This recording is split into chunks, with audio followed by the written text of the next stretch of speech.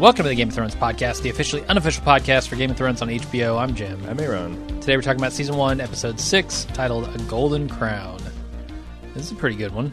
Yeah. Pretty eventful. Early favorite. Like, I remember, I talked about this in previous podcasts, but man, I was just like, God, this fucking Viserys guy's got to get it. He's got to get it. And I did not expect that the retribution would be so swift and sure. It is. And kind of awesome. Yeah. Like, real awesome. I've never seen an execution go down quite like this. Nope. And the thunk when he hits the floor. Clang. That's amazing. Yeah. And Ned, finally starts to connect some dots here. And Sure. it feels like he's been struggling with that for a long time. And he's got a lot of people pushing him in that direction, but finally. You need a little milk of the poppy to open up his neural pathways. Yep. Okay, let's get into the recap. We start off with Ned, who's been patched up. He wakes up to find Robert and Cersei standing over him. Robert commands that Catelyn release Tyrion and Ned make his peace with Jaime. But Ned wants to go after Jaime, and Cersei starts to question Robert's leadership, so he smacks her. Then when Cersei leaves, Robert commands Ned to tell Catelyn to return Tyrion. He agrees and asks to go back to Winterfell, but Robert says no, and tosses him back the Hand of the King badge, making him Hand of the King again. It's been reinstated against his own will. Where do you stand on smacking Cersei around? Well, I don't like Cersei, but I'm not a fan of smacking people in general. Right. So, I don't know. I kind of like it because Cersei's real shit. That's the thing. Like, I'm not an advocate for smacking women, but I'm also not an advocate for women plotting the deaths of innocent, honorable people for no damn good reason. Yeah, I mean, she. Because that's what she's doing. She's essentially goading Robert into starting a war. Or at least, killing Ned. Mm-hmm. I'm not sure exactly what she's advocating for. Yeah, and they just won't, they're constantly at each other's throats, her and Ned, and they won't shut the hell up. Not that requires a smack, but... Well, and that's the other thing. I don't even think condemned criminals should be put to death by pouring molten gold on their skull. Right. Having said that, super satisfying when it happened on Game of Thrones. So, there's a lot in this show that has one questioning their liberal leanings and beliefs. Yes, so, that's true. But even King Robert admitted that wasn't kingly behavior. No, certainly not. But he probably felt pretty good with it, too. Yeah. Anything else you want to talk about here? I mean, Ned's really trying to get out of here, but it's not working. Well, that's the thing. Is I forgot that. I thought I forgot that that King Robert stood strong on this death to Dany philosophy. I thought at the end of the speech, if you had to put a gun to my head, I thought, Ned would have had his way, because this was the big thing that he stopped being a hand about, and King Robert essentially says, well, fuck it, you're going to be the hand, and I'm going to kill the woman, the girl, and you're going to help me, so there. Yeah, I don't know why Ned decides that's cool with him now all of a sudden. Well, he's also got a lot of shit going on, and he needs to get himself, clear of it before he... Because I guess a lot of the Jaime Lannister being a fugitive from justice relies on the fact that Ned is actually still the Hand of the King. That was a crime to assault the Hand of the King. Okay. Not a crime to assault the not Hand of the King. Well, I mean, he did, I don't know what this world's sense of justice is, because I think there's a certain school of thought that if Catelyn had just snatched Tyrion off the streets and and held him against his will, that you could come up and, snatch the other guy across the street. I don't think Jaime intended to kill Ned. Mm-hmm. But then again, I don't think the Hand can act with impunity. If he truly did authorize the order, then... Yeah. But then again, maybe he can. I'm fuzzy on exactly where the limits of the Hand when the king is still in the city...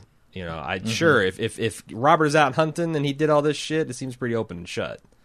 Robert might not have liked it and could have undone it once it gets back, but what the Hand says goes. So we go over to Dany, who's trying to warm up one of her eggs in a fire for some unknown reason. Gotta set the egg timer.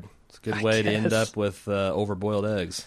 Her servant girl sees her doing it and rushes in to save her from the heat, but the servant is the only one who gets burned, even though she didn't hold the egg for nearly as long as Danny did. It's very surprising that Danny is not burned at all. Those soft hands made of asbestos. I guess so. Yeah. What does she say at the end of this? Something about him not being a dragon. Yeah, he's not a true dragon. Right. Dragons can't be killed by fire. Yeah, I can't help but feel that that's kind of tied into this because she's essentially soaking this egg in fire. Well, and the other thing in is, her own hands. Yeah, and we've also seen her get into scalding hot water without any kind of visible affect. Right. Now, why wouldn't Viserys be a true dragon? Because isn't he? It's not just a blood. It's like a no true Scotsman. If you behave in a way that does not be fit, it's you can't be a dragon, obviously, or he wouldn't have been burned. Okay. The doy. Sure, that makes sense. So Bran has the same vision that he had before of this three-eyed raven, and he follows it down into the crypts, but, it escapes again, and he wakes up to see Hodor with his newly constructed saddle. Ho, ho, Hodor, slinging the gifts. So looking super happy. Loving it's Christmas his fucking job morning, today. and he's Santa Claus. He really is. So Bran takes it out for a test ride. Theon and Robb kind of discuss whether he's going to do anything about the attack on Ned and the killing of all of his men, but Robb doesn't think it's smart. Can we make for our Christmas card, if we do the Christmas, I don't know if we'll do it like we did last year, but if we do, Hodor? can we commission a Ho Ho Hodor? We should card. Yeah. I like it. Yeah. And then they notice Bran is gone, so they go looking for him. They're really pressing this issue with Theon about you're not a Stark.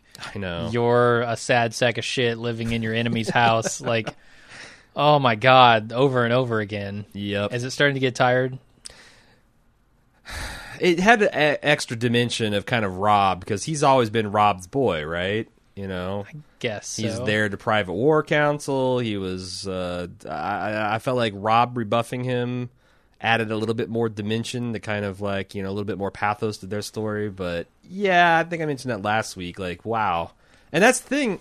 None of these were complaints I had the first time around. I think it's only, when you already know, it's like, oh my God, I get it. But right. He's not part of this house. We understand. Since I didn't have that objection the first time, I guess maybe that's more of it's tiresome because I already know it.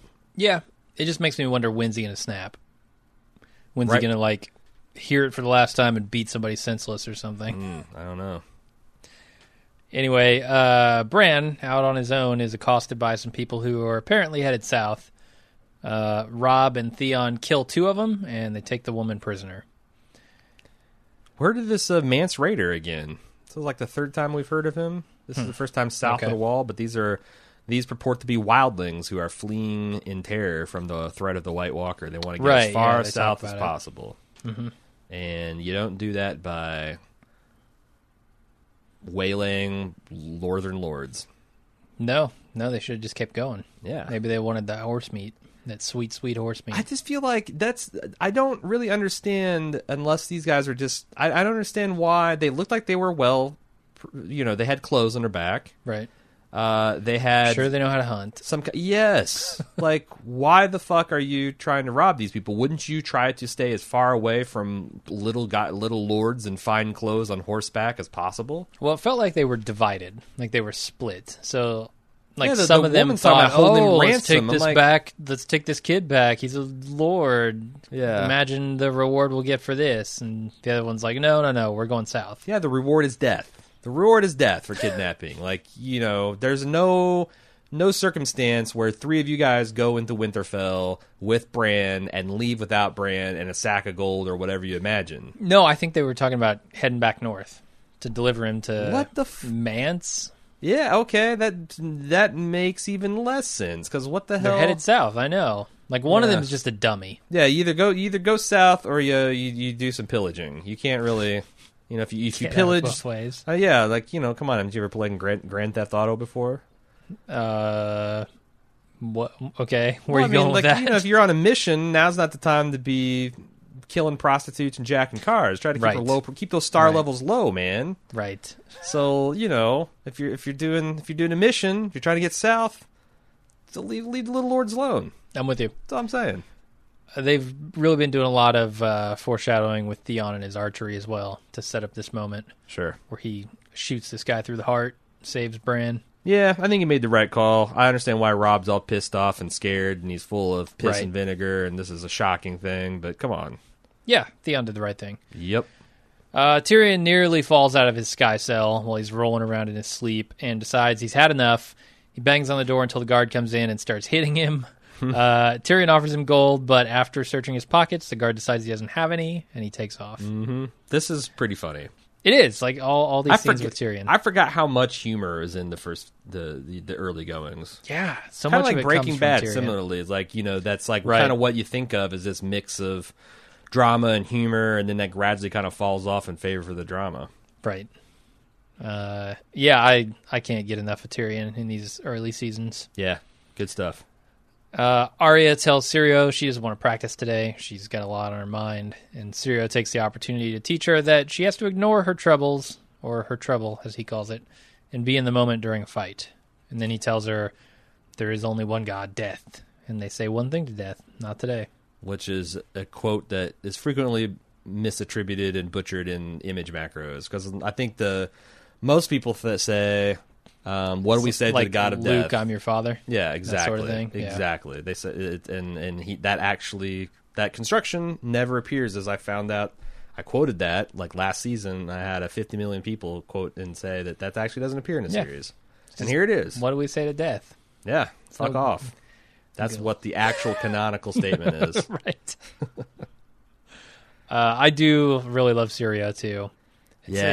He brings a surprising sense of adventure for a show that should have a lot of it, but kind of doesn't. It's all political right now. Right. But all that adventure just is kind of embodied by Syrio. I get the feeling that on his days off, man, he is out there just swashbuckling. Chasing cats from hell to breakfast. Right. Now, the other thing is, I was truly shocked at how little Syrio Forel we're getting. Like I remembered a lot. I feel like that there was a lot more Syrio Forel, but this is the second scene we've seen him in. I think so. Yeah, kind of crazy. Second, maybe third. Maybe he's in the back. Yeah, like he might have had a really brief one, but it's like I'm treasuring all this Syrio. It's good Syrio stuff. Yep, me too. We go over to Dany. Early Syrio, best Syrio. She's eating a horse heart. She just eats the whole thing. It's part of some ceremony. And then she names her unborn child Rhaego. I think it's a little premature to start eating hearts and naming children here. But she ate the heart.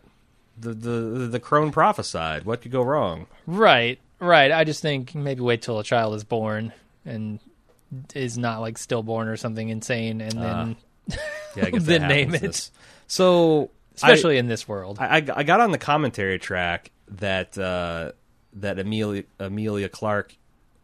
This is a gummy bear heart with like Karo syrup, drenched in Karo syrup. Sounds pretty good, actually. Karo syrup with red. Well, she says it's actually it does sound that until you're just sinking your teeth into it, and the texture and the stickiness, and it's like I didn't have to do much acting as far as the retching and all that. Because the other thing is like, man, eating a whole raw horse heart, that's intense. That's an eating challenge. That's some man versus food shit. It sure is. I wouldn't want to do it. Yeah, but no, they put a lot of portents in these signs here. I always wonder with these chanting scenes, these ceremonial chanting scenes, how do you exit this gracefully? Like, what do you mean? Like, when does the chanting die down? It's like, when I'm carrying you around when she gets the last bite and she starts to throw it up, it's just like, No, he grabs her and he's carrying her, walking around in a circle, and everybody's going, Rhaego. Right. A month? A day?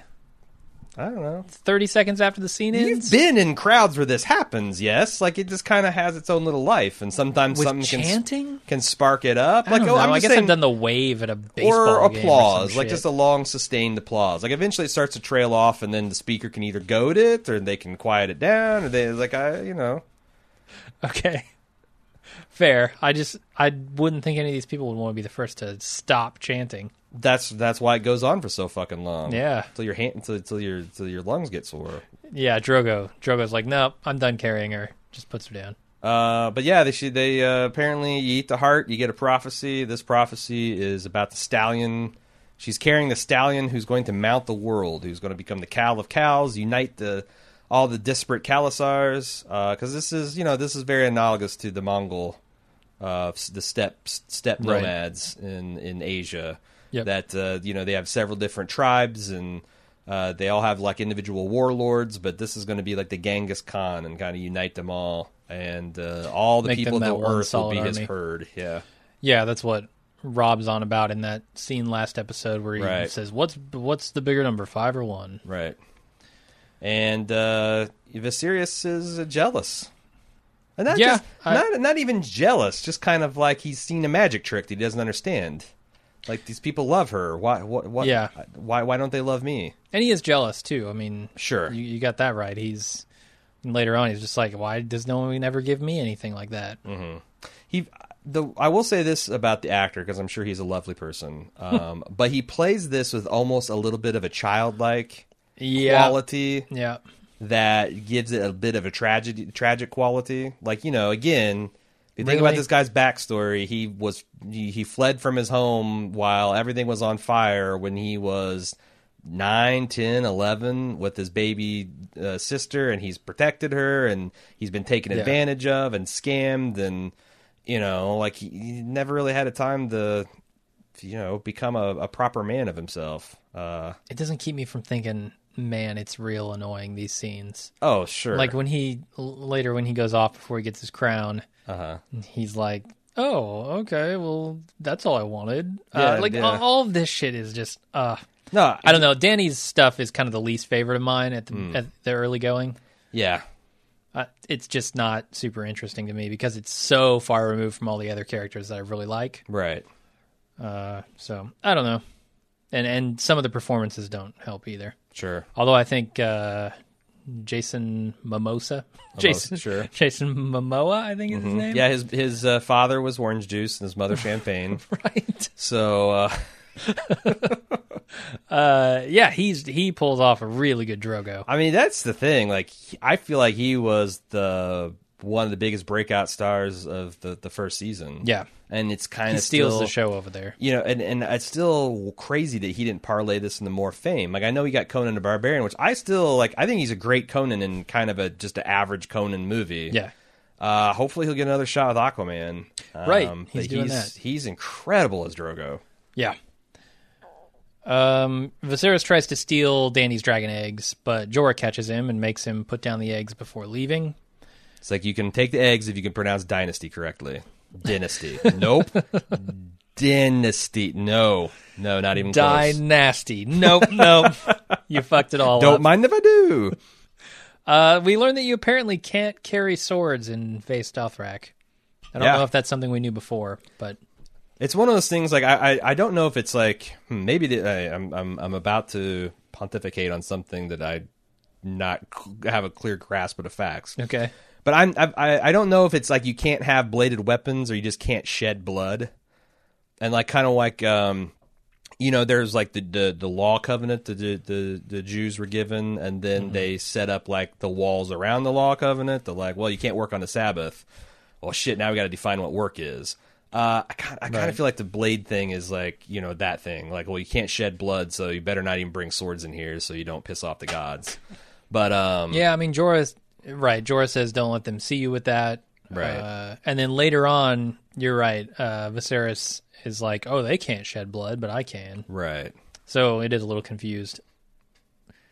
But we also find out that Jorah is into Dany, or at least Viserys thinks so. What do you think?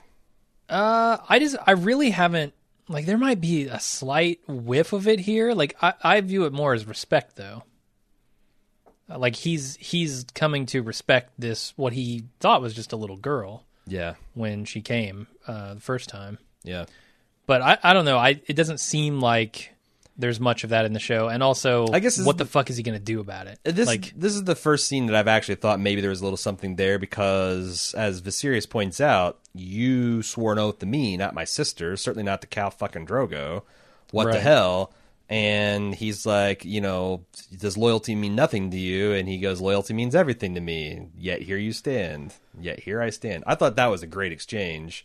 And it's almost like maybe something Jorah doesn't even understand. Yeah, maybe. It's like, look, man, I got this burning, uncomfortable sensation in my chest. It's either love or heartburn.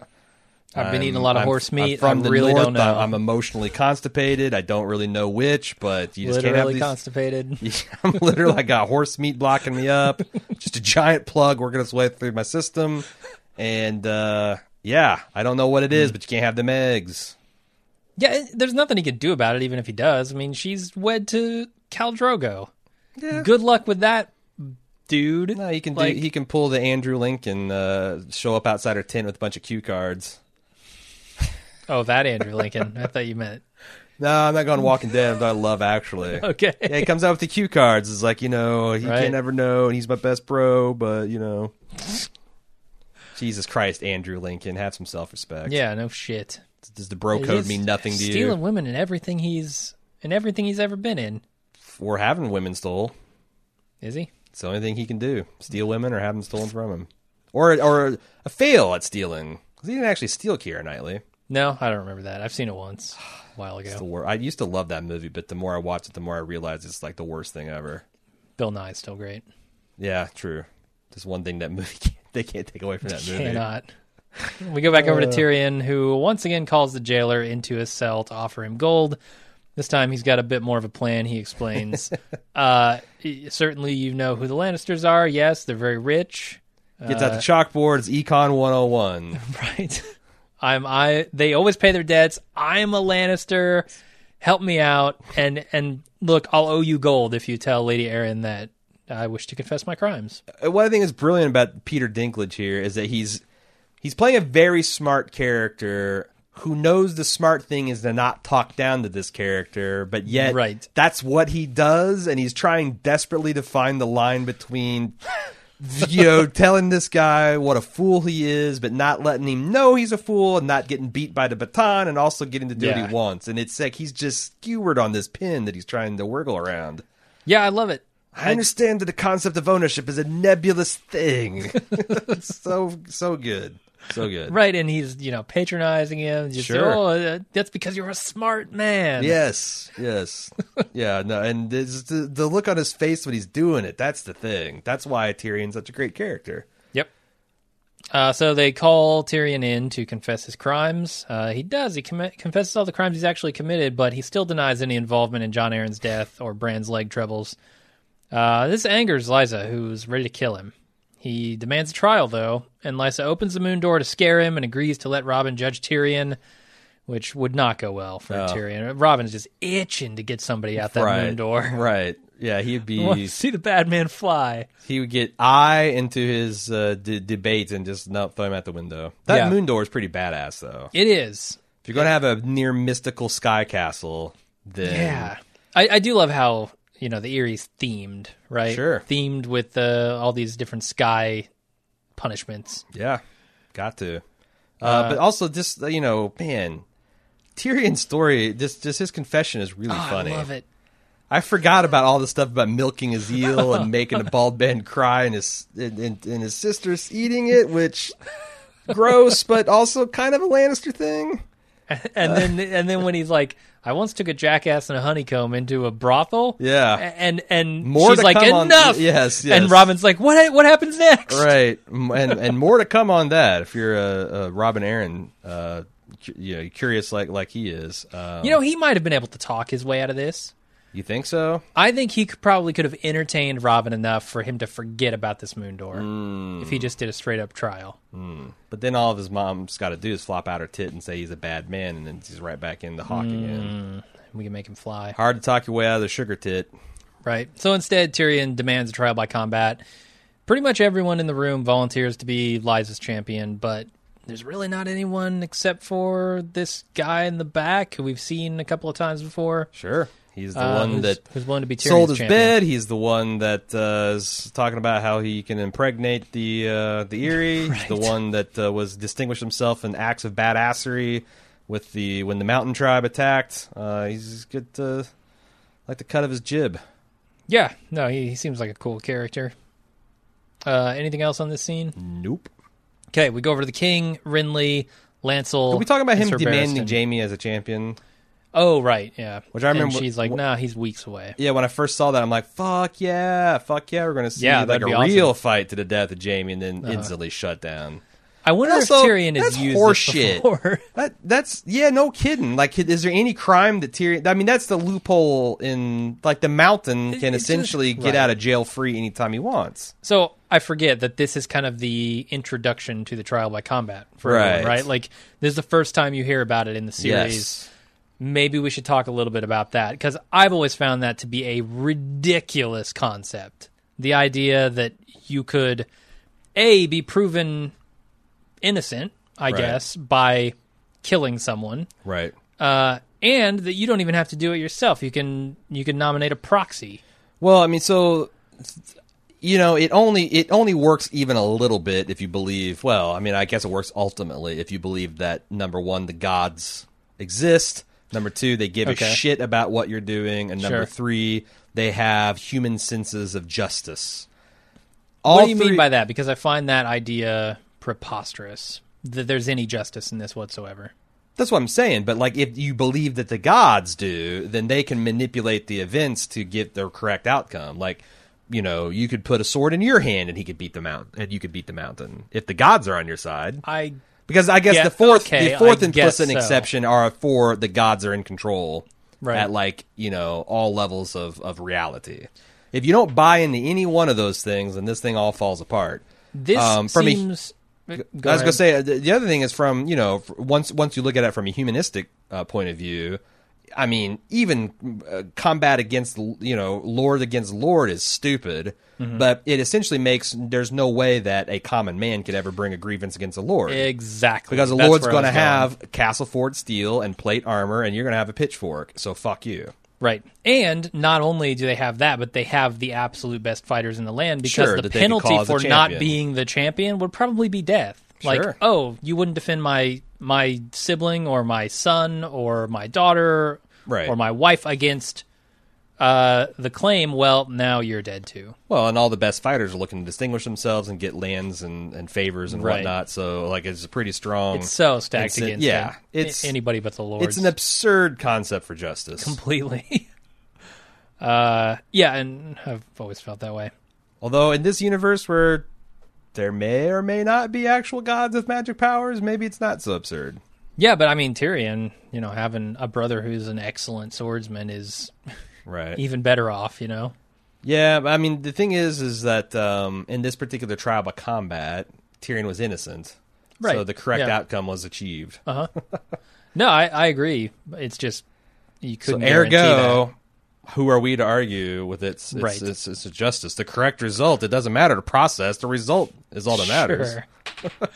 So we go over to the woods, and the king, Renly, Lancel, and Sir Barristan Selmy are trotting through them, while Robert's kind of recounting his days of battle and sexual conquest, and he's teasing Renly for not being manly enough. Have you ever made the 8, Jim? I have not made the 8. No, I think I'm missing a Riverlands girl. Oh. Yeah. Renly questions how great those days actually were. Sure. And then he stomps off, and Lancel gives the king some more wine. Because this is the whole thing. I mean, a lot going on here. This Renly. This is part of his talk with Loras. It's part of him having to play this role, where he's trying to play this role where he's an Uberman like his brother, even though he is a gay man, which apparently the realm would see as less than. So this is a big argument in the making, and it kind of takes Robert by surprise. Yeah, a little bit. His brother's probably been the Joshin and easy to get along with and easygoing, and then now he's what the fuck? I'm having a bad time here. The only reason I'm out on this goddamn boar hunt is because Ned's pissed me off, and so's the you're queen. Too fat to joust. I'm too fat to joust, so I got to kill something. Might as well pig on pig combat. Right. And Selmy kind of, I like the continue the characterization of him where he's just kind of, I guess cajoling the king. Yeah. You can tell Selmy's not the kind of guy who's going to make the 8 or do he's probably not into bragging about bloodshed. No, I don't believe I have or whatever. Yeah. Yeah. We go to some people coming to Ned, who's kind of the interim king.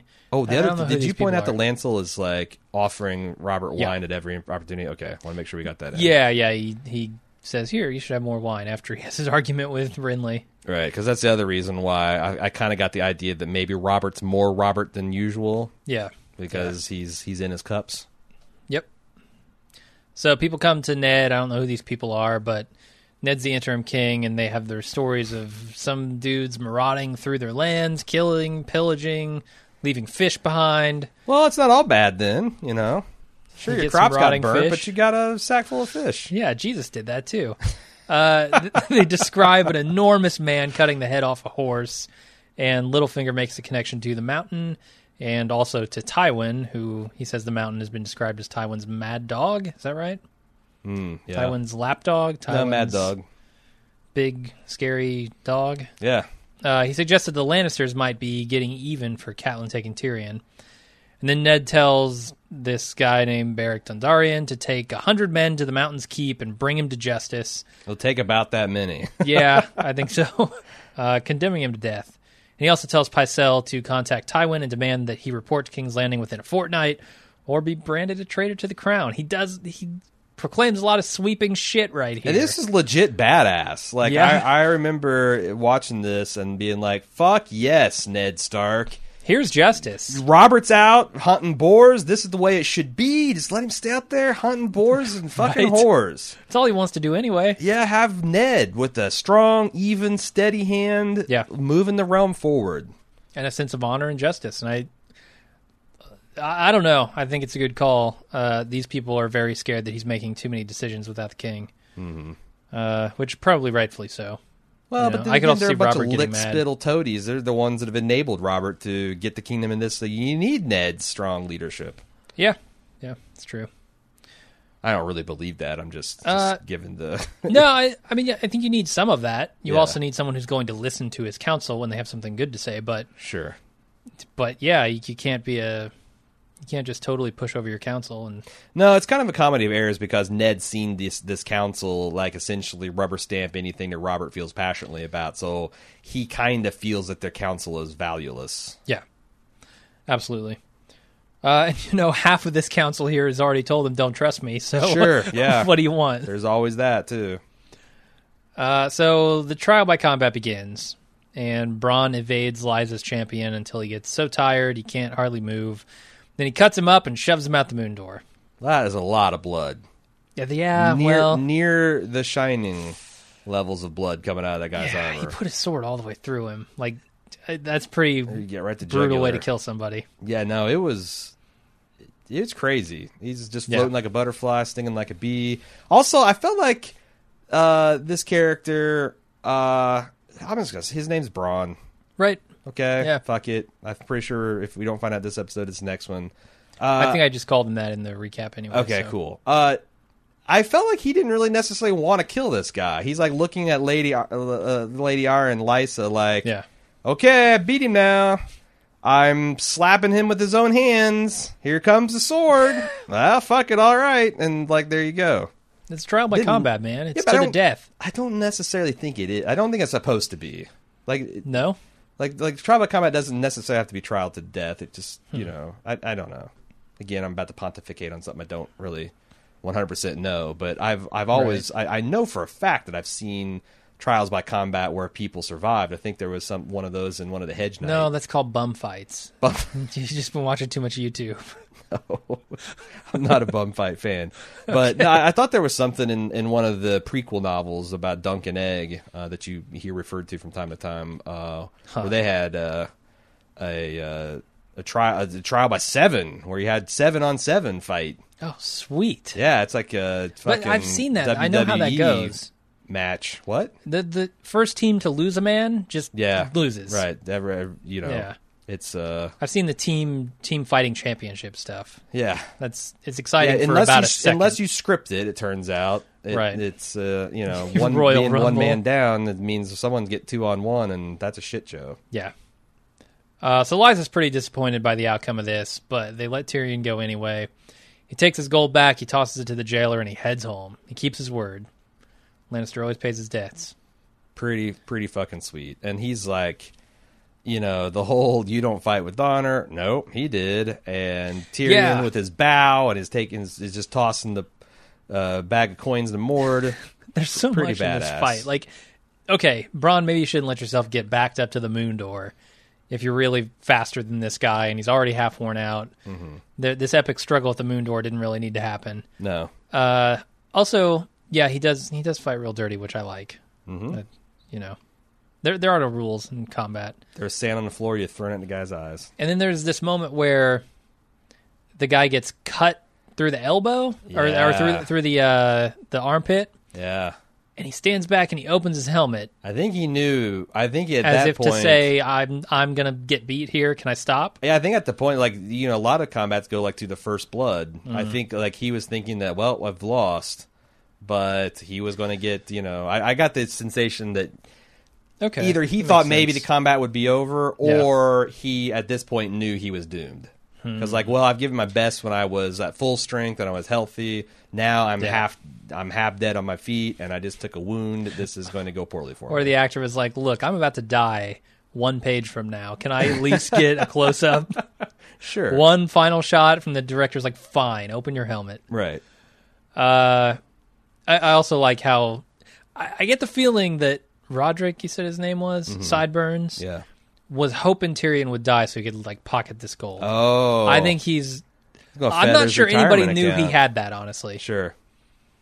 One little detail from the books that they don't really mention is that one of the reasons there's so many lords hanging around here is everybody's kind of angling for her hand in marriage. Like all the prominent lords, and that's one of the reasons they're super eager because you know they want to be the next Lord of the Vale. Man, even after witnessing all the craziness that is Lysa. Yeah, you know, you got I'm not saying anyone thought she's a prize, but you do get the pretty sweet castle. Yeah, I suppose so. They don't have castles of their own already? Or keeps? Okay. Not a castle on top of a fucking mountain with a moon door. Right. Nobody got that. Not even Robert Baratheon's got that. Not the Knights of the Vale either. He's got to cut people's heads off the old-fashioned way. I can't just chuck them out a door. True. So these people didn't have HBO. Chucking people out the moon door, you can't underestimate that entertainment. The entertainment value of that. I mean, that's right. You don't get a lot of bards up in the mountains. You got jesters, bards, and moon doors. You're just counting the days so the next guy can chuck out the moon door. Robin certainly is. My God. So we go over to Sansa, who antagonizes this Septa until Joffrey shows up. He apologizes for being a shitbasket and promises that he'll treat her way better from now on. Then they kiss, and Sansa smiles. Fuck you, Sansa. You're my lady now. I just nothing good about Sansa at this point. Yeah, you know, it's funny that Jesus, I don't like her. Her Spoiled wolf was little named. brat. Also, here's the thing about Sansa. Her wolf was named Lady. Uh-huh. This happened a few weeks ago that she was killed because of this little shit.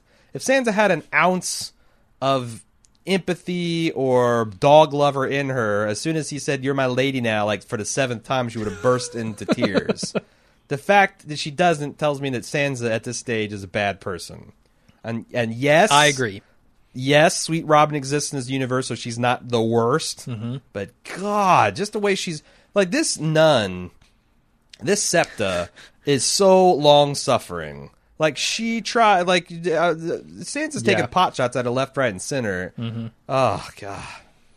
Oh, anyway. No, I actually don't care. Oh, or I just realized I don't give a shit about your hair. God. Well, fuck you, Sansa, child. I hate you. Yeah. I wish someone could drop her on her head. But yeah, I don't know. Joffrey, this is weird. Like, I guess it's later on in the scenes where Ned's telling his daughters they've got to go. Mm-hmm. You guys gotta go. Yeah, this is all you gotta go. This whole attitude gots to go. But we'll get there. So Theon stops this turnip cart, which has his favorite whore on it, Ross. She's headed to King's Landing because all the Winterfell business is drying up, and Theon tosses her a coin to see her beef one last time as she leaves. Because it's really Ross. All he could see is the bush. I've got naught but turnips to fuck now. Right. Sure, yeah. It's like worth a copper to see it one last time. I guess. That's the gold minge she's got there. Yeah, she's got the red... Is she redhead? She's redhead. Yep. But yeah, she's on to greener pastures. Roz, See you later, Theon. All time favorite Game of Thrones lady for me. Yeah? Yeah. Something about her. When you say Game of Thrones lady, do you mean all-time favorite whore?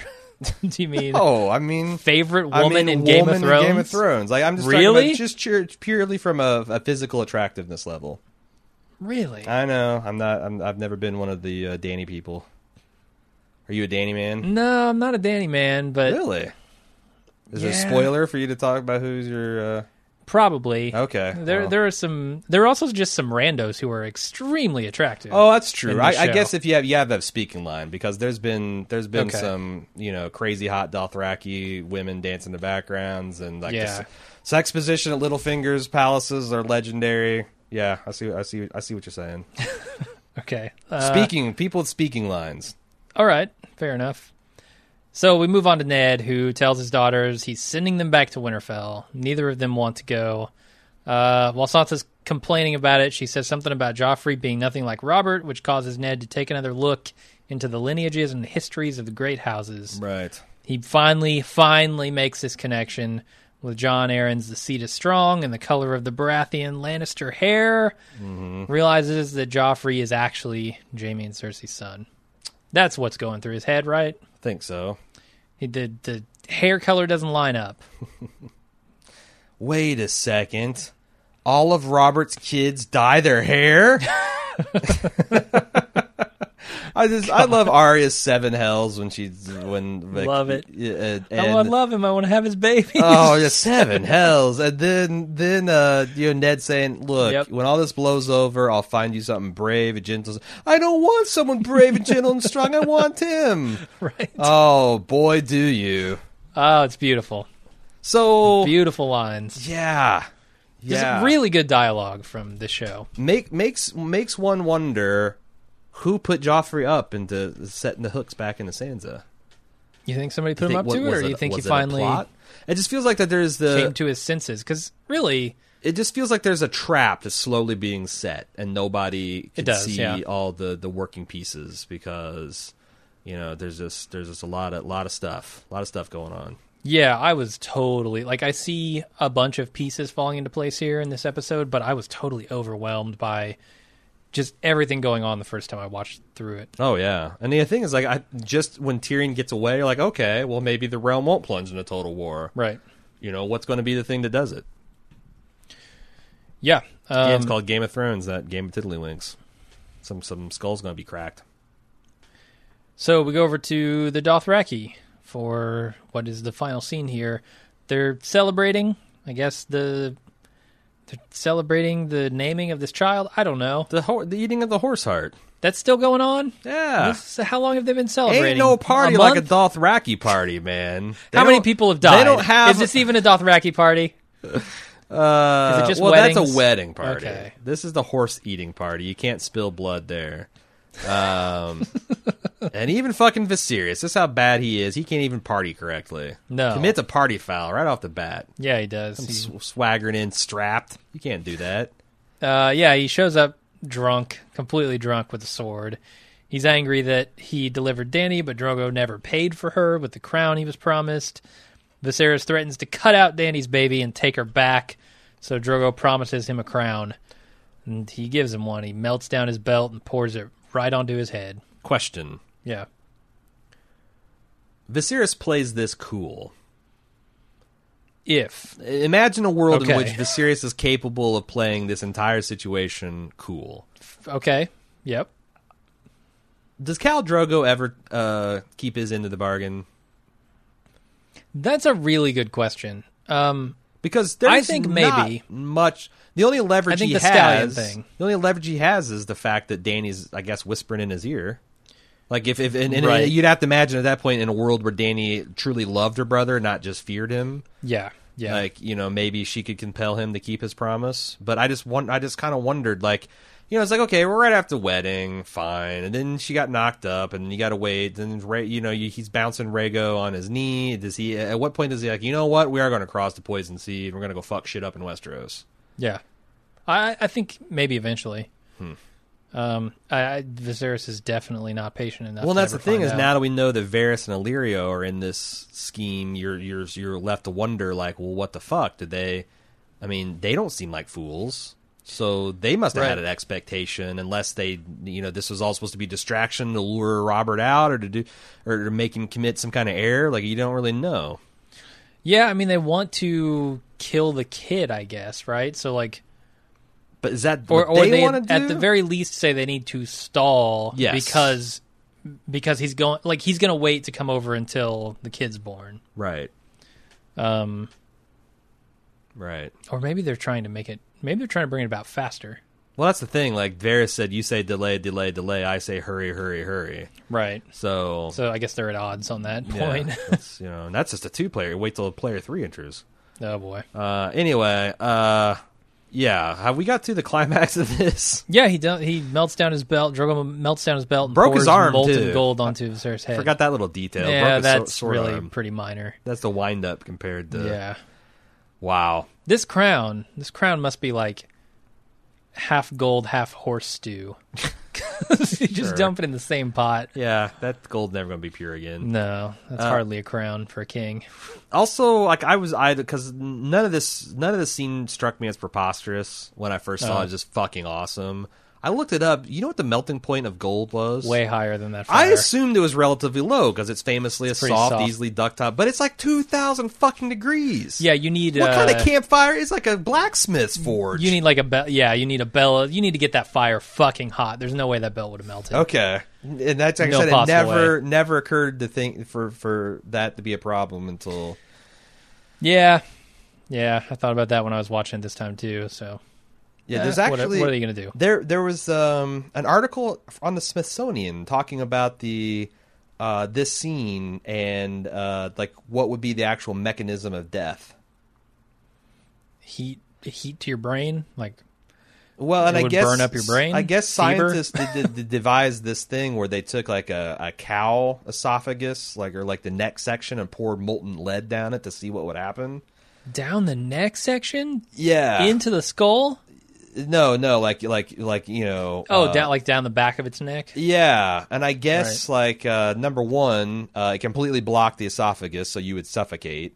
Number two, it instantly flashed some of the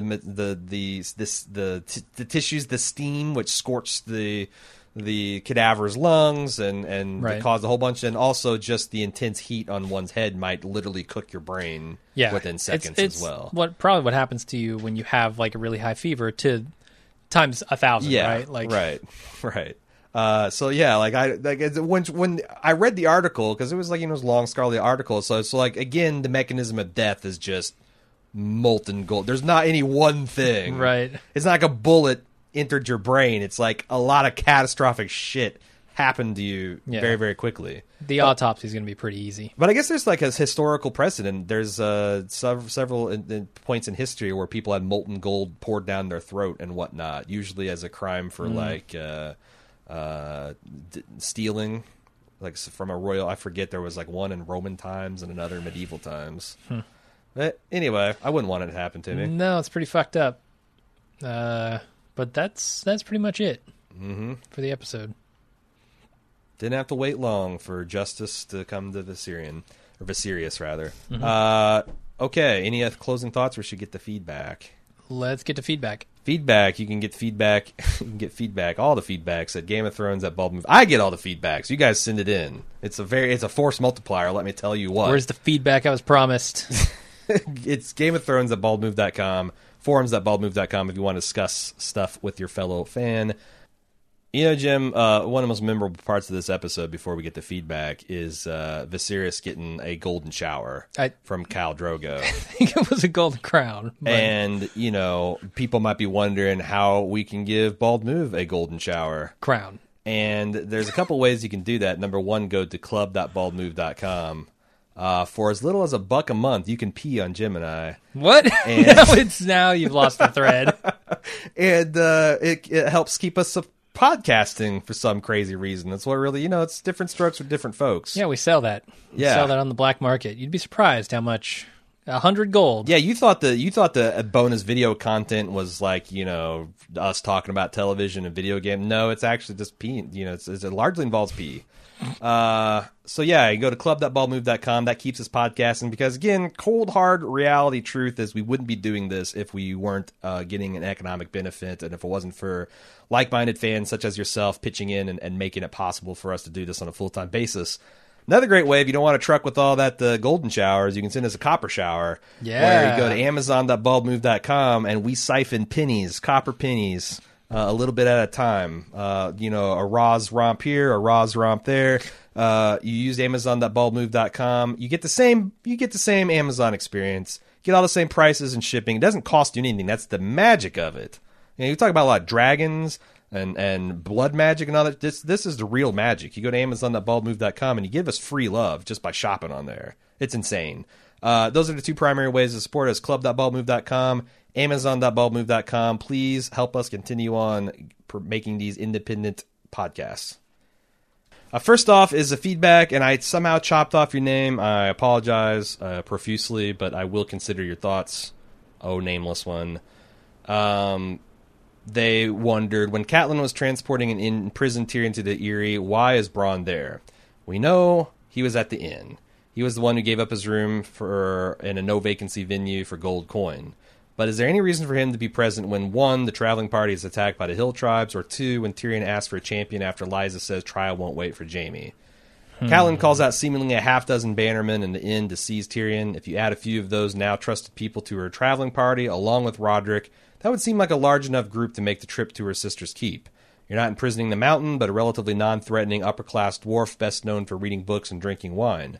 Well, they did know there would probably be trouble on the road. Let's just cut to the chase, because I feel like that is the key thing. That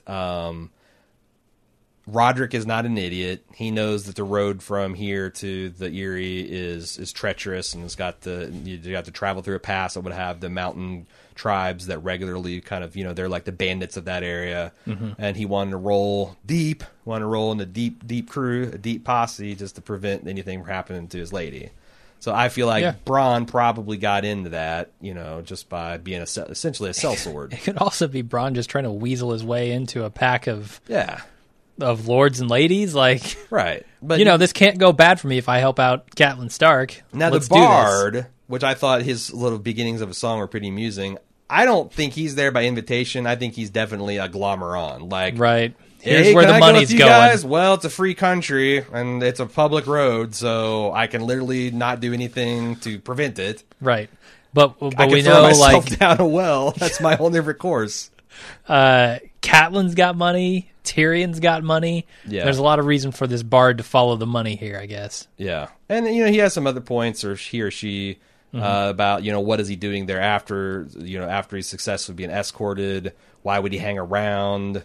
But, again, I know it's interesting, because if you read the prequels all about Sir Duncan the Tall, where he starts off as a hedge knight, which you've got, all a knight means is someone anointed you as a knight, okay? Right. Got you down on one knee, tipped your shoulders, and called you a sir.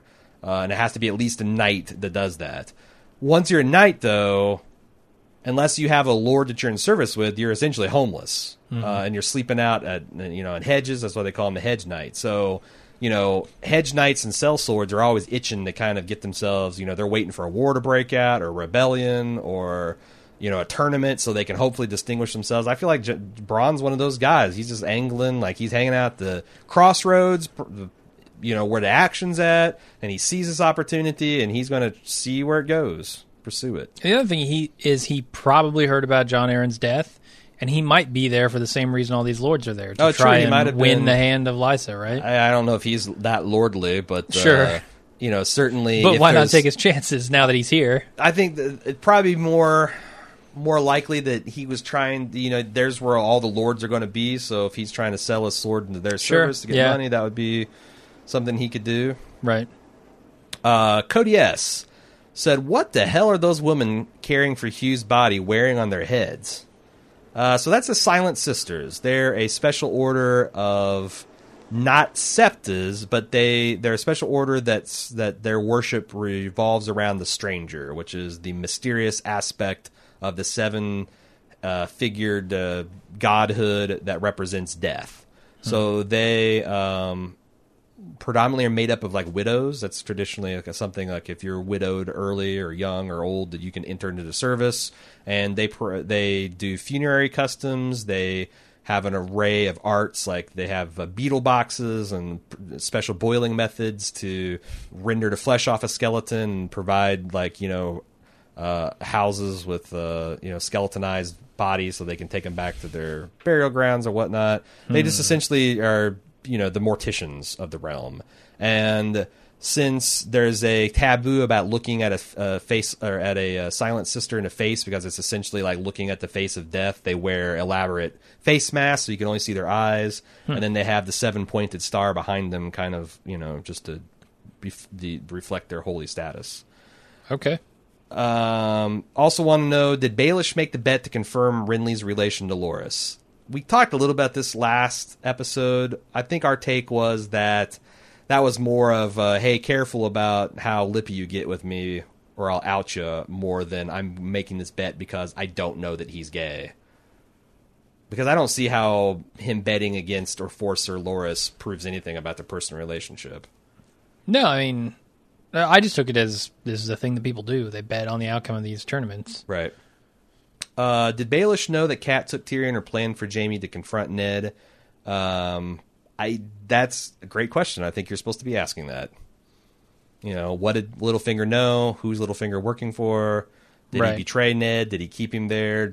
Was this all a bullshit show that he put on for Ned's benefit when he says, I'll go get the gold cloaks? Who knows?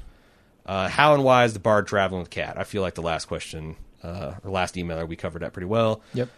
Joe from Germany, heard from our Air Force officer last time in the spoiler section. This time, a Army Ranger.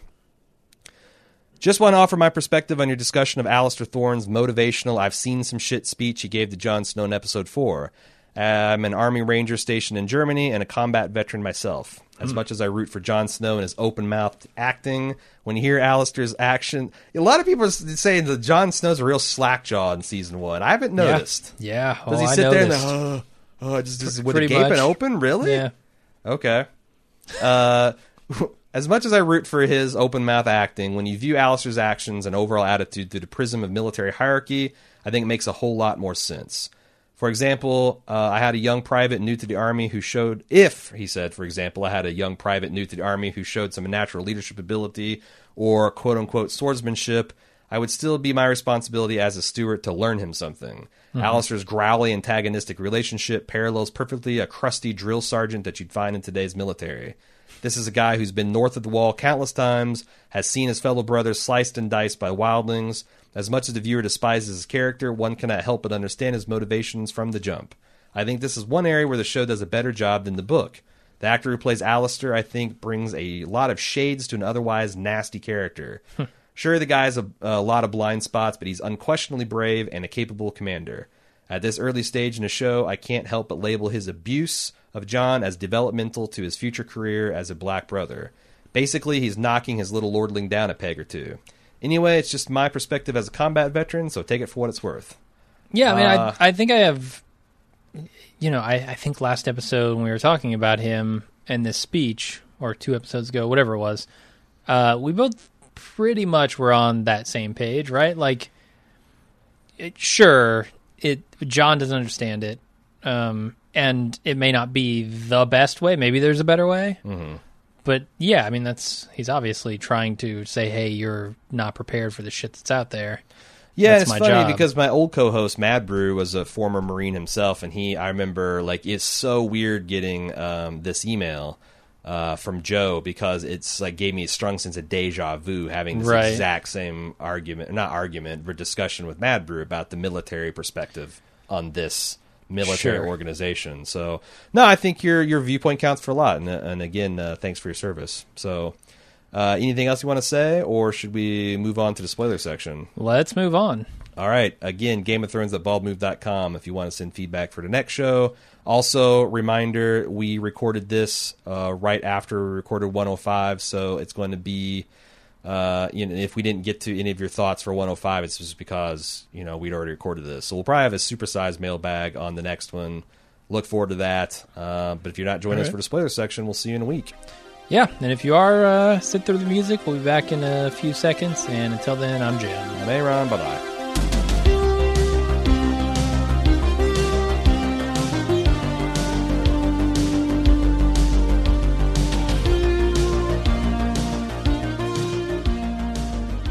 And we're back with the spoiler section.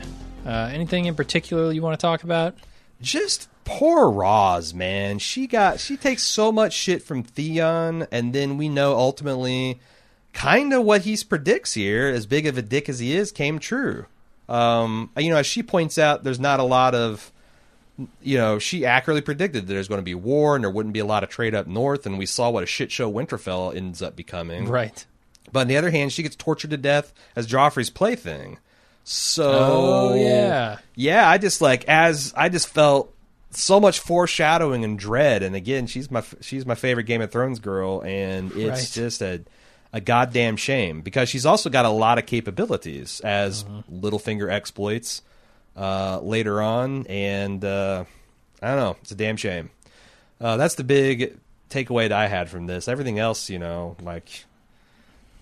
shit happens in the next two episodes, but I didn't see a lot of this is also the episode where it really cemented the Targaryens are fireproof, right? But also hashtag not all Targaryens, because Viserys certainly wasn't. Yeah, and they really started hinting at this early. I'm surprised how early. Like even episode 1, of course, there was a small hint. Yeah. But then here it becomes a lot more prominent. And as we discussed ad infinitum and ad nauseum, this is a show-only thing. Right. That George is on record as saying that, the magical fire protection she has later on this season was a one-time blood magic kind of thing, whereas the Double D's decided for whatever reason, and there's lots of good reasons, lots of cons apparently, obviously too, to make it an explicit Targaryen trait, just I guess, make people less what the fuck when it's more of a foreshadowing that comes true than a just like what the fuck is going on here. Yeah. So yeah. Anything else? Like, did Dany's father or mother fuck a dragon? Is that why she's actually a dragon and Viserys isn't? Yeah, she's a dragon bastard. Yeah. I don't think so. Okay. I don't think I wouldn't be surprised if a Targaryen tried, because famously one drank wildfire to try to become a dragon. One burnt down their summer home because he was trying to hatch dragons, or at least that's the theory that everybody tells themselves. So fucking it, I'm sure one of the lesser Targaryens fucked a dragon. Oh yeah, it's like the zombie apocalypse. There's someone out there who's gonna get it in their head to fuck a zombie. Yeah, it's gonna happen. I mean, there are dragon-shaped dildos on the market right now. You're absolutely right. Was it bad? Bad dragon. If you had the real thing, especially those stunted, small cat-sized, some of those Targaryens went about raping some dragons. I guarantee. Absolutely. So, whether anything came, half dragon, half men, who's to say? A lot of smart people have said that Targaryens fuck dragons. I'm not. I'm just saying there's a lot of controversy there. What are you going to say? Yeah, I mean, I'm not going to bring up the Seed is Strong stuff, but now we start to really see the puzzle being laid out here, and Ned making the connections, which, later on get him killed. I think it's next episode is the betrayal of Ned, and then episode later after that is him into Black Dungeons, and then getting off with his head treatment. So yeah. It happens real fast from here on out. He confronts Cersei next episode. Does he get beheaded in episode 8 or 9? It might be 8. Huh. Because I know that everyone says that 9 is always the Hammer episode. Yeah, maybe it's 9. But maybe 9 is where Dany puts herself up on the funeral pyre. Right. I don't remember, honestly. It's been that so could long. be the end of 10. Yeah, I'm kind of curious to see how this all paced, because I've always took it for granted that episode 9 is the Hammer, episode 10 is kind of like, fuck yeah, next season. And that kind of has held true for the first 4 or so seasons, less so in the later seasons, but it'll be interesting to see how that's all paced out. And they're really going hard into this Theon thing with him, loving to use the old cock. Mm-hmm. But I never caught that in the first time. I know, through. and that's the thing. Like, they really set up his betrayal of Robb in season 2 fairly well. Okay, and they also really set up the fact that he is this, cocksure, ha-ha guy who loves his cock. I never really picked up on that in the first watch. Yeah, well, I remember, like, he had the whole salt wife thing where he was just, having sex with some captain's daughter, and then he tries to hit up on his own sister, and, like, he does... Yeah, I don't remember any that seems like stuff. one of his major character flaws is he's ruled by his cock. Which, Ramsay exploits later. Hey, I ain't going to throw any stones in his glass house, so... Mario B says, while there's sufficient evidence for Ned to figure out Cersei's children are not Robert's, how could he possibly make the connection to Jaime's? Is this something in the books that leads Ned to come to this conclusion because there's no support for it in the show? I disagree. He takes a look around and he sees the blonde hair, and there you go. But you're forgetting that, Kat did her CSI Winterfell routine, retrieved the blonde hair, realized, the Bran must have seen something, and then you got to think that trying to kill Bran, supposedly. You got to think that, we didn't see it, but it stands to reason that, she would tell Ned all of her findings. So... And we know that Ned, Littlefinger told Ned, hey, this is the dagger from Tyrion, and he's probably behind it, so maybe he's protecting his brother and sister. Right. There's some stuff that could lead you in that direction. Yeah. No, I feel like that there's enough evidence that even a thick-headed bloke like Ned could still put the information together. Right. And that's, as an I'm audience partially member... in jest. I don't really think Ned's stupid. Of course. It's just something I like to say because it's funny. But as an audience member, we should definitely be getting that picture now, right? Oh, yeah. Like, we know Jaime and Cersei are fucking. We know the Lannisters have golden hair. Yeah. We know that the Baratheons don't now. We should have put that together. The other thing is, I never bought... Does Jaime have blonde hair? I always thought that was the weirdest thing, is like, if you're going to make it a big deal that they're all to be golden children, like literally golden children, like at best he's got dishwater blonde hair. It's dirty blonde. Dirty as shit. Like not bathed in months kind of dirty blonde. And then like when he gets a haircut in later seasons, it's really ridiculous.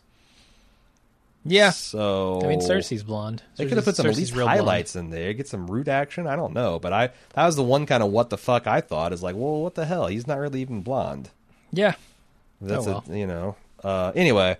So there you go, Mario. KCC, my question: what do you think are the chances that these foreshadowed couples become real before the end of the series? Are you ready to play Matchmaker? Jorah and Dany. Is that one of them? That's got to be one of them, yeah. We'll see. She wants to talk about Tyrion and Sansa. Marjorie's speech in the garden about his attractiveness, plus Sansa calling him kind to Ramsay, plus Tyrion and Sansa being the reason Dany and the North joined forces. The only thing about that is I always thought that Tyrion's a little old for her. I mean, she's like supposed to be like... What does that even mean in this 15? world? Well, I know, okay, but we're talking about things that we want to see. All I right. am not a medieval lecher. I am a modern man who thinks that maybe a 15-year-old girl and a 40-year-old dwarf shouldn't live happily ever after. Sansa's not 15 in the show. There's no fucking way she's 15 in the show. I do believe that she is like very like she just gets like we see her get her maidenhood next season. She's not that old. Like, I don't even think she's 18 in the last season. You can all you want, but like... I don't know about that. Anyway, I don't give a shit about like modern day quibbles with So you like Tyrion and Sansa?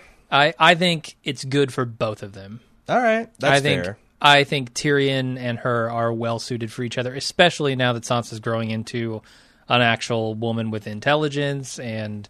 some understanding of the world. I'm trying to think also if I don't like it because it was a forced marriage.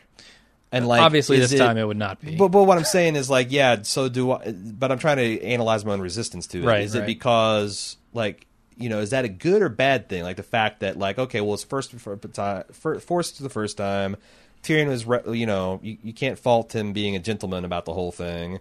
And, Sansa's been through a lot, and she sees, like, the good and bad of humanity, and she decides that he's actually not so, and then the second time is for real, and it's, like, I guess that's kind of a nice story. I think it is. I think of all the people she's met, Tyrion's the only one who's been nice to her. I think, Peter Dinklage is a good-looking guy, and, sure. He's, like, supposed to be a skilled lover, he's funny, he's smart. Right. He's rich and powerful. Like, what more do you want?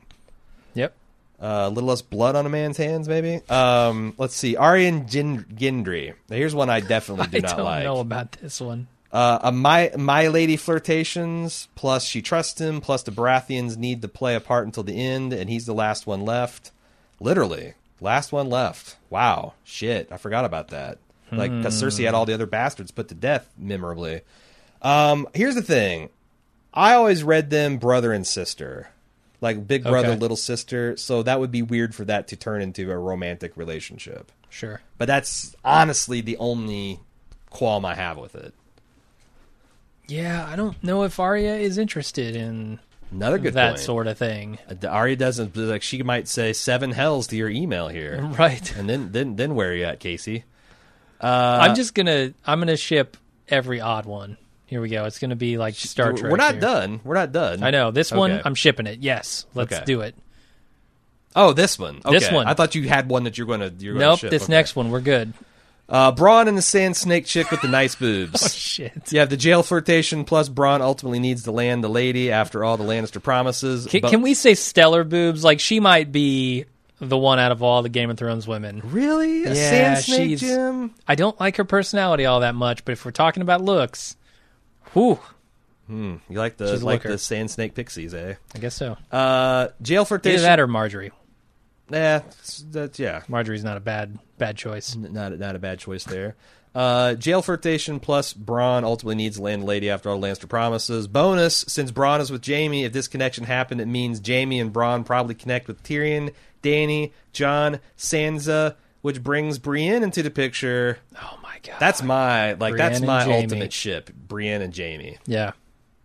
As I always thought, like, everyone talks about how ugly Brienne is in the books, but like the way they always talk about Arya being ugly too. Right. But then she's also favorably compelled to her aunt Lyanna, who is like one of the great beauties of the realm. And every time I hear they describe Brienne, it's like, oh, they're overly large lips and piercing blue eyes and freckles on her. It's like, what's wrong with that? Yeah, I'm like, this sounds like kind of a supermodel. Right. You just don't like her because she's a big woman that can whip your ass. Yeah. I think Jaime, that's exactly the kind of woman he would like. I think so. They always talk about Tyrion being ugly too, but he's not. In the books, he's a fucking hideous thing. Like I've heard. He's twisted and misshapen. No and nose. He's got no nose and hideous scars and mismatched eyes and hunchback. Like he's like really rough. Jesus. Okay. Yeah. Peter Dinklage is a really Hollywoodified version of him. Yeah. Which is fine. I cut you off. You had one you wanted to ship? No, I was going with every odd one that he presented. Do you mean literally every odd one? Yes, like every oddly numbered. Jesus yeah. Christ. Okay. All right. Well, there you go, Casey. At least one of us took your feedback seriously. I'm just not a shipper. You're the shipper of the group. That's true. Yeah. That's true. Allie M. from Manchester. I've been listening to your ponderings for a few months, so I don't know if you've covered this already, but I was wondering if you could shed some light onto why the show's cast is made up of predominantly white actors.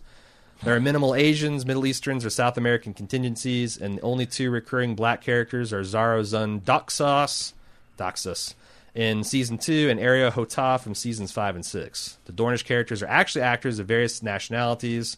For example, Nymeria Sand is half Singaporean Chinese, while Ilaria is Indian, Swiss, Italian, which comes across as if the producers just wanted people of slightly darker skin without actually having an idea of their heritage and culture. Sure. That sounds right. I understand that Gurm based the books on medieval England, and therefore Westeros would be mainly Caucasian, but what across the Narrow Sea and the rest of Essos? Surely Dany or Tyrion would have met less people of white skin than the show portrays.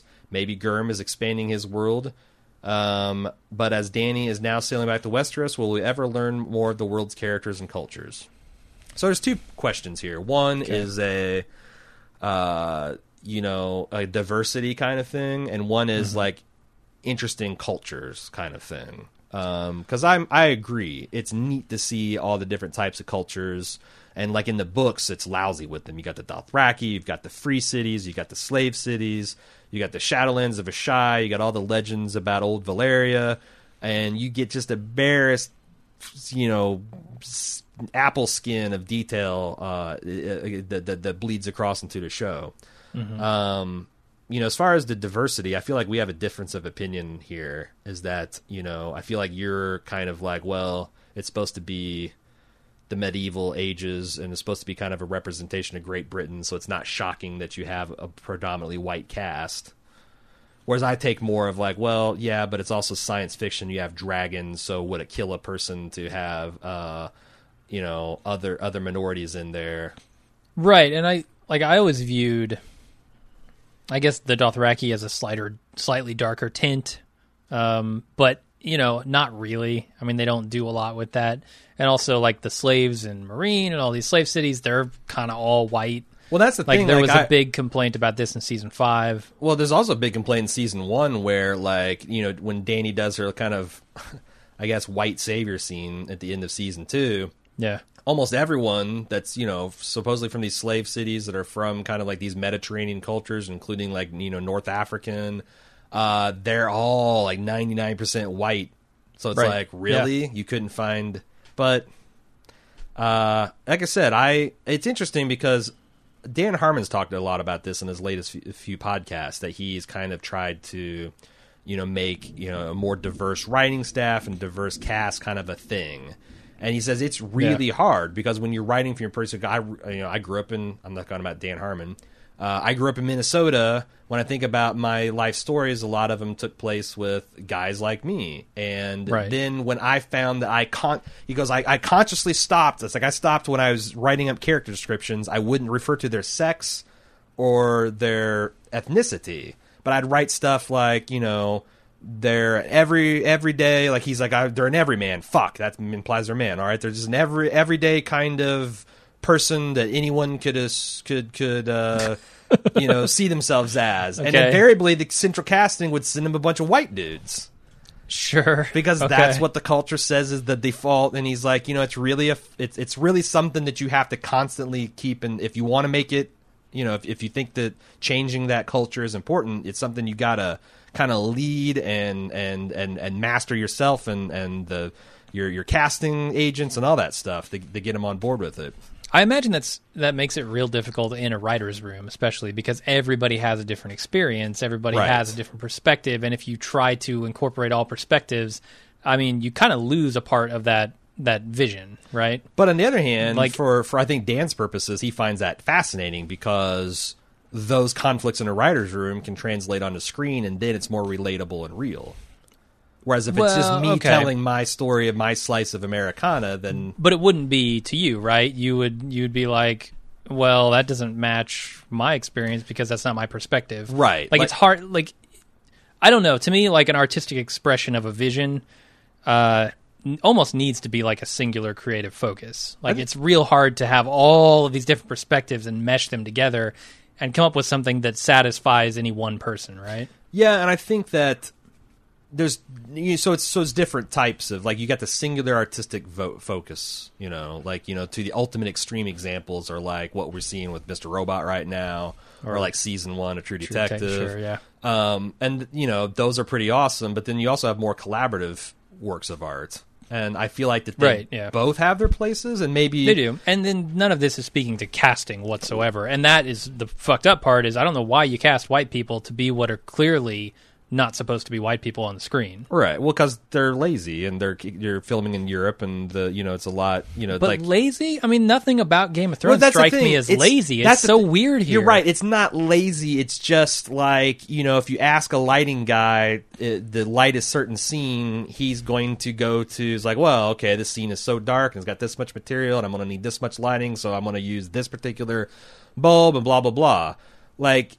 It's kind of like it's the routine. If someone describes a character as such, Like, you describe an everyman, like, okay, that is... Right, but, I mean, George Martin doesn't really describe an everyman with all these different cultures that he so intricately lays out, right? He describes a culture that's based on another culture whose skin tone we know. Yeah. Why, during the creation of this, our casting director's not going out and saying, we need a bunch of extras who fit the mold of the thing that he was writing to?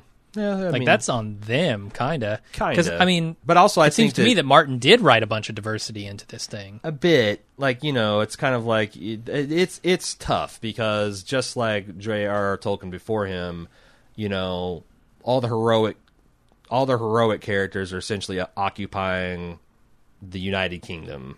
Right. And all of the villainous or side characters are from the exotic lands. And like that's like a lot of people would be like, well, that's kind of just racist on the face of it. Like that's, there's a lot of ink been spilt about that already. But it's tough because I think when George Martin started writing this 20 years ago, he probably wasn't, even though he's a liberal progressive himself, this probably wasn't as much on his radar. Like, it'd be interesting if he started writing this now with his sensibilities now and the state of the world. But, the art reflects the culture and the culture shapes the art. So, but it's interesting because the reason I think, people like, oh, Aaron's just, up his ass with his liberal values. It's more like I like television and I like this stuff and I like to see the best of the best. Mm-hmm. And like if you went back to 1950s basketball, did you see the best athletes competing of the time or ever? Well, I'm just saying like when the league was 100% white guys, were you seeing the absolute best product put on the courts? I would argue not, because if you flash forward 50 years or 60 years... I would argue yes, because they're trained to play. So, like, raw physical talent? No, maybe not. Well, that's what I'm saying. Like, if the you let best basketball players on the planet, if you let the black men on the court, then it changes the game. I wonder... Right. And I'm not saying that, like, like Hollywood, although this would be super entertaining. If 100 years from now, Hollywood's dominated by, like... black actors and actresses and writers, and it's truly like what people are bitching about now, like, oh, when's the white man going to get a shot? Or we won't let a white man can't write, white man can't act. Like I that would be kind of funny and entertaining to me, because shit, someone else take the wheel. Someone else take the wheel. But I don't think that, but I do think that the stories that you're getting from this diversity, like, and I look at like the Orange is the New Blacks and the Knights of, and some of the Stranger Things, you get that stuff. Like 30 years ago, Stranger Things would have been 4 white boys, right?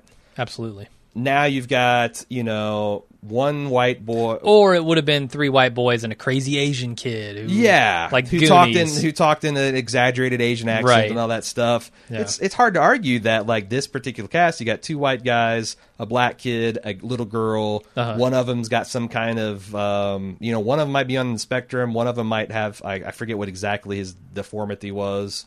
But that story is more interesting because of it, and more engaging to a wider variety of people because of it. Right, yeah.